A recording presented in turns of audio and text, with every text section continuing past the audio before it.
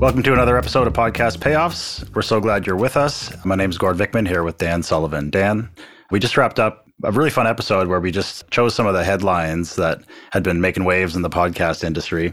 One of them I purposefully held back because I thought it had a little bit more meat on the bones that we could discuss today. And I titled it, I'll just read what I have on my impact filter, an informative chat on why it's critical to decide who's in the room. Part of who's in the room is one critical element to the success of Strategic Coach. And if you could just maybe touch on that a little bit. I heard you say once, it's not necessarily about who's in the room, but who's not in the room. So what does that mean? Well, we're pretty selective about who's in the room in the sense, now, the room that we're talking about is our workshop rooms, but any other rooms we would have, like the podcast room, has to be consistent with the workshop room. And, we're a growth program. It's a mind-expanding growth program for entrepreneurs who have three qualities. They're successful, they're talented, and they're ambitious. And their main reason for being an entrepreneur is to constantly expand freedom, their personal freedom. And we measure that with freedom of time, freedom of money, freedom of relationship, and freedom of purpose. I've just laid out in telling you what our filter criteria are to get in is 7 topics that you can have endless podcasts about: talent, success, ambition, freedom of time, freedom of money, freedom of relation, freedom of purpose. You should be able to do 100 podcasts with the right people in the room on those topics. Mm-hmm. And you can niche down and you can specialize. I once caught wind of a podcast that was for optometrists who own their own practice and the building that the practice is housed in.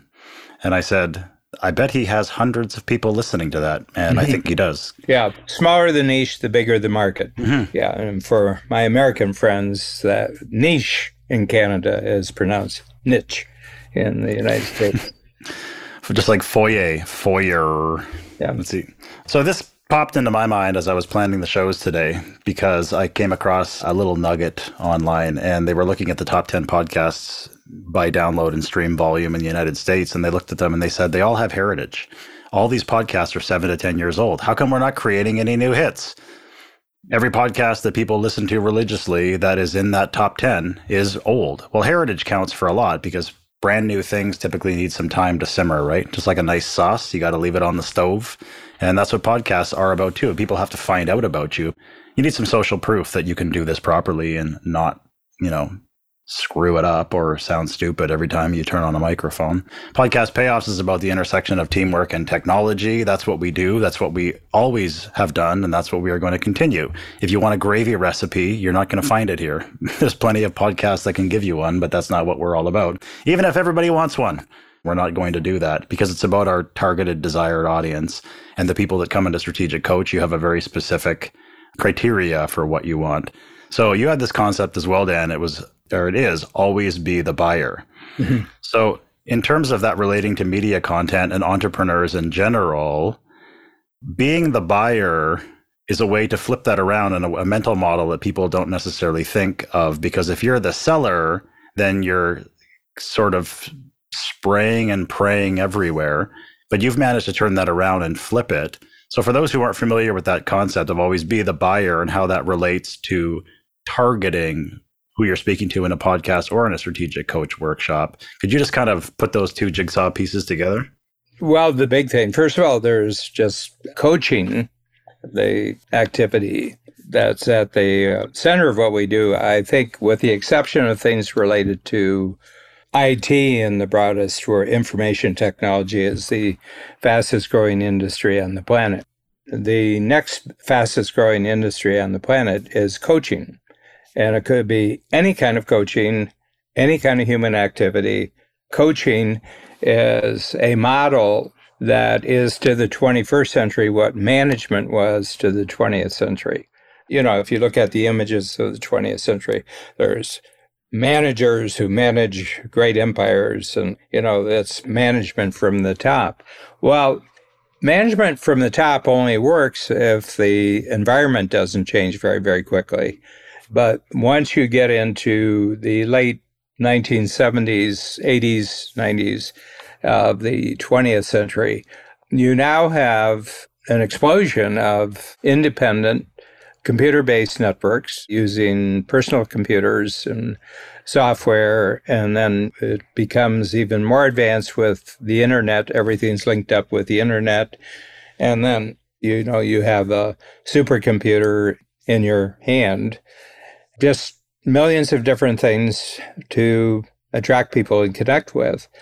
The role of the manager to stay on top of that is not a good role. It's not a good role. And I say that because we're only interested in coaching particular types of people. They're only entrepreneurs, and they're making more than $200,000 a year just at first level coach. $200,000, that's personal income. That's not corporate income. And they're really successful. In other words, there's a lot of profit that comes with the $200,000.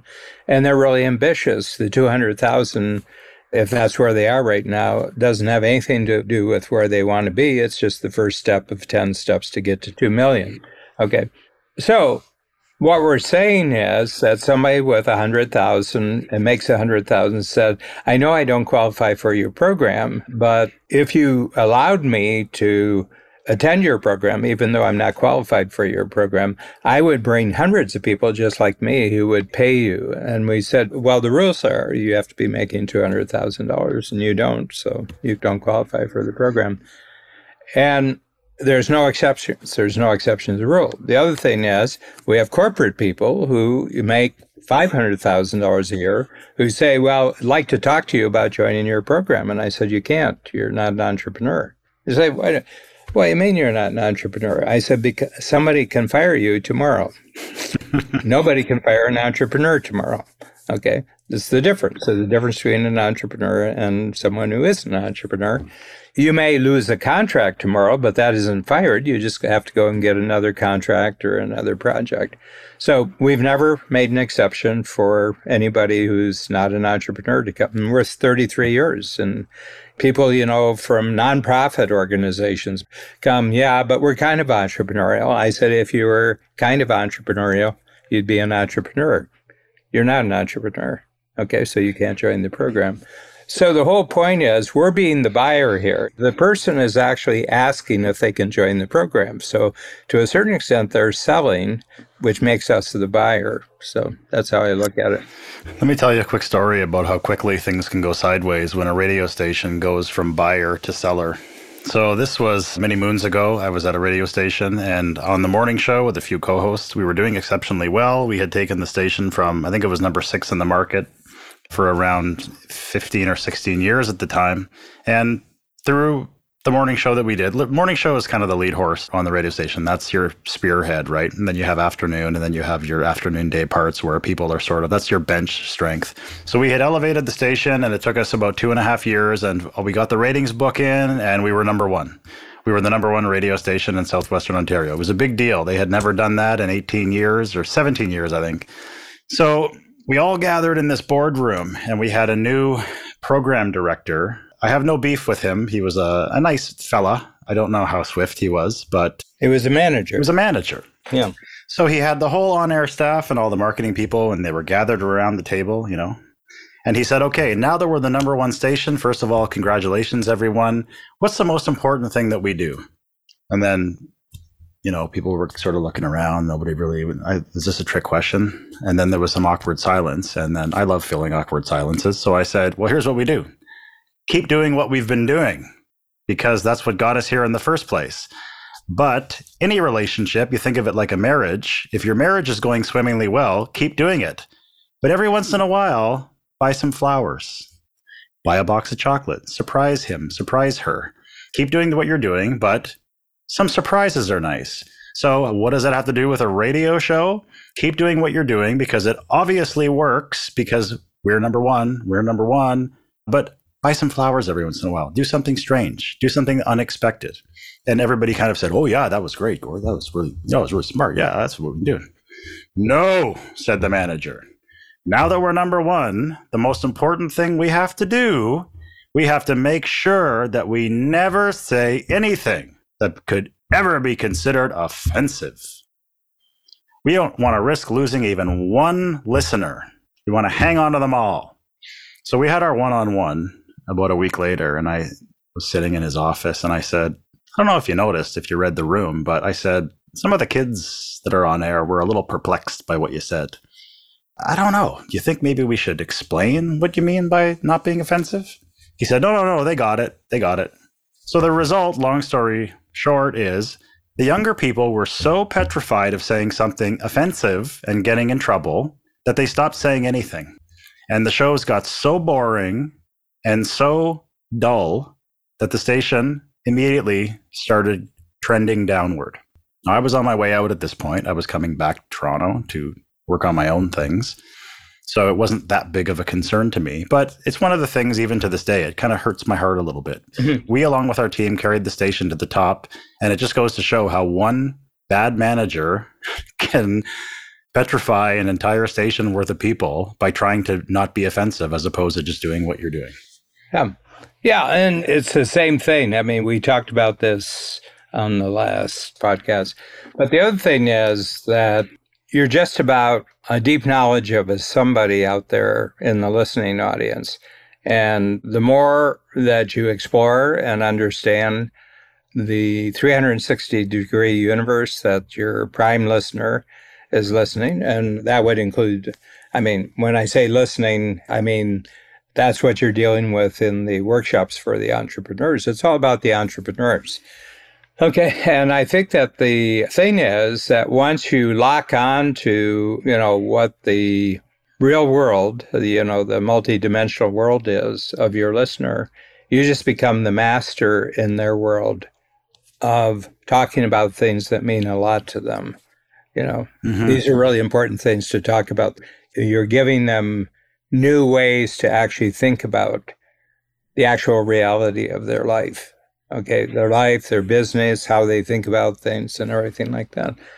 And you're going on the basis that they have absolutely no one else that they know or come into contact that actually deals with these things in a way that you do that turns out to be so valuable to them. Yeah. Dan, I was never really able to articulate or think about what had happened to that radio station that we had worked so hard to build until I met you and the concept of always be the buyer. And then it kind of clicked. And I thought overnight, after that loose brain ramble from the nice guy who didn't know what he was doing, we went from buyers to sellers. Mm-hmm. We were doing our thing. We were talking about the things that we wanted to talk about. We were doing the kinds of things that we wanted to do, and people related to that, and it resonated. And then overnight, we became the sellers. We became that sappy guy and that sappy gal who is on their hands and knees begging, hey, please like me. Please like me. Do you like me? Will you like me if I do this? Okay, what if I do this? Should I get a haircut? Should I buy a new shirt? Nobody wants desperation. Yeah. It reeks. Just do your thing. Well, it's the difference between style and fashion. Style is a statement right up front that we only have a particular type of customer, and that particular type of customer looks at life in this way, okay? And they have a style, and the style doesn't change, their style. So your style doesn't change. If you don't have style, you have fashion that changes every season, okay? And it becomes much more hit or miss. And you may be stylish for a year or 2 years and you have the whole thing, but then the whole style in society changes. Not interested in this stuff anymore. And then I don't know how you come back from that. If you guessed wrong on a fashion, I don't know how you guessed right on a fashion, but if you guessed right on a style, you can stay with that style forever.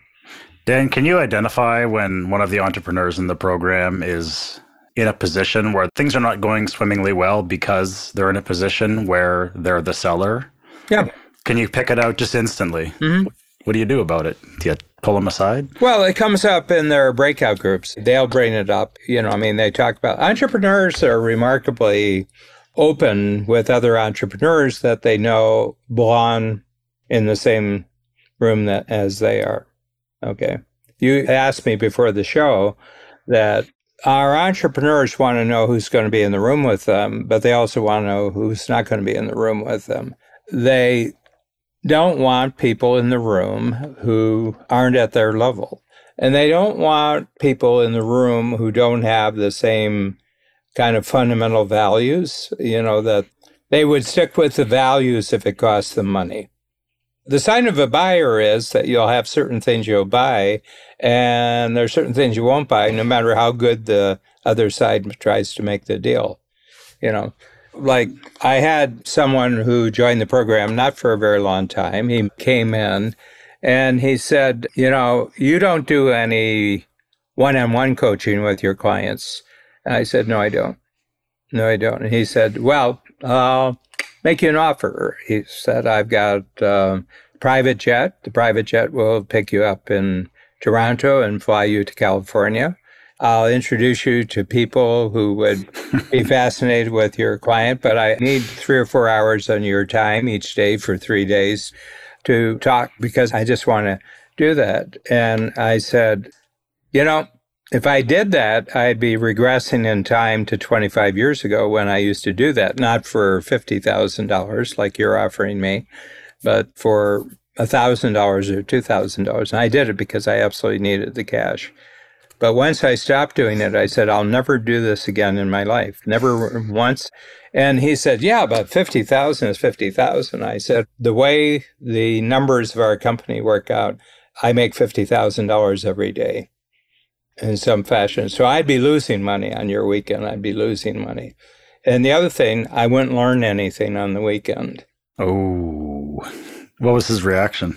Well, he said, what do you mean? I said, I learn in workshops full of people where there's all these different points of view. I learned from the multidimensionality. It's not about you. I just wouldn't learn talking to one person. And the mental image in my head as you were telling that story of the guy who proposes to you was the Monopoly man. He had those striped tapered pants with the top hat and the monocle. Mr. Sullivan, I'll put you on my private jet and we'll fly on to Baltic Avenue. Somebody, was a governor, a big governor of one of the big states, somebody introduced me and I said, yeah, I don't have anything to say to a person like this. I said, politicians, even when they're their most alert, only have half their attention on you. They're calculating, other things. You can see their half brain while you're walking. But there's nothing I could do with him. It wouldn't lead anywhere. And he said, yeah, but he's got connections and everything. And I said, well, I've got connections. I'll just work on my connections. I'll just spend my time working on my connections. I said, I don't need this. So I've gotten to the point in my career where there's simply no one on the planet that I would want to have dinner with for the sake of having dinner with that person. There's just nobody I can think of. And they said, well, who would be the most amazing person, that you would, some great entrepreneur, and I said, there's nobody. There's just nobody. I said, I will meet all the people I need to meet during the normal course of how we attract really great entrepreneurs, and I'll meet them. They'll come into my program. They'll come into my workshop. I'll meet everybody I need to meet, There isn't anywhere I want to go. There isn't anywhere I want to meet. So that's part of being the buyer, too. But at the same time, I'm really, really eager to develop new ideas with the people that I have access to, so... I'll wrap that up. I think it was Mitch Hedberg, the comedian. They asked him, if you could have dinner with anyone that you could imagine, anyone at all, alive or dead, who would it be? And I think he said, well, hopefully alive. I don't want to have dinner with a dead body. Yeah, there's a famous story about the word skeptic. Skeptic, is that the word that's being used right now? It's like stoic. I think it may be stoic. And there was this famous... I might be wrong here, but he is a Greek. But I think he was a skeptic, not a stoic. I mean, skeptic, that was a major philosophical approach, just as Stoicism is. So it's not like he's a skeptic, he's a skeptic with a small s. He was a skeptic with a big S. And his name was Diogenes. And it was at the time of Alexander the Great, who was a great Alexander. He was a Stoic too, right? Well, I don't know what he was because he died young. I mean, he was in his 20s when he died, and he was a visionary psychopath. That's really what he was. Anyway, and he went to see Diogenes. He said, have Diogenes come and see me. And Diogenes sent word back, if he wants to talk to me, he'd come and see me.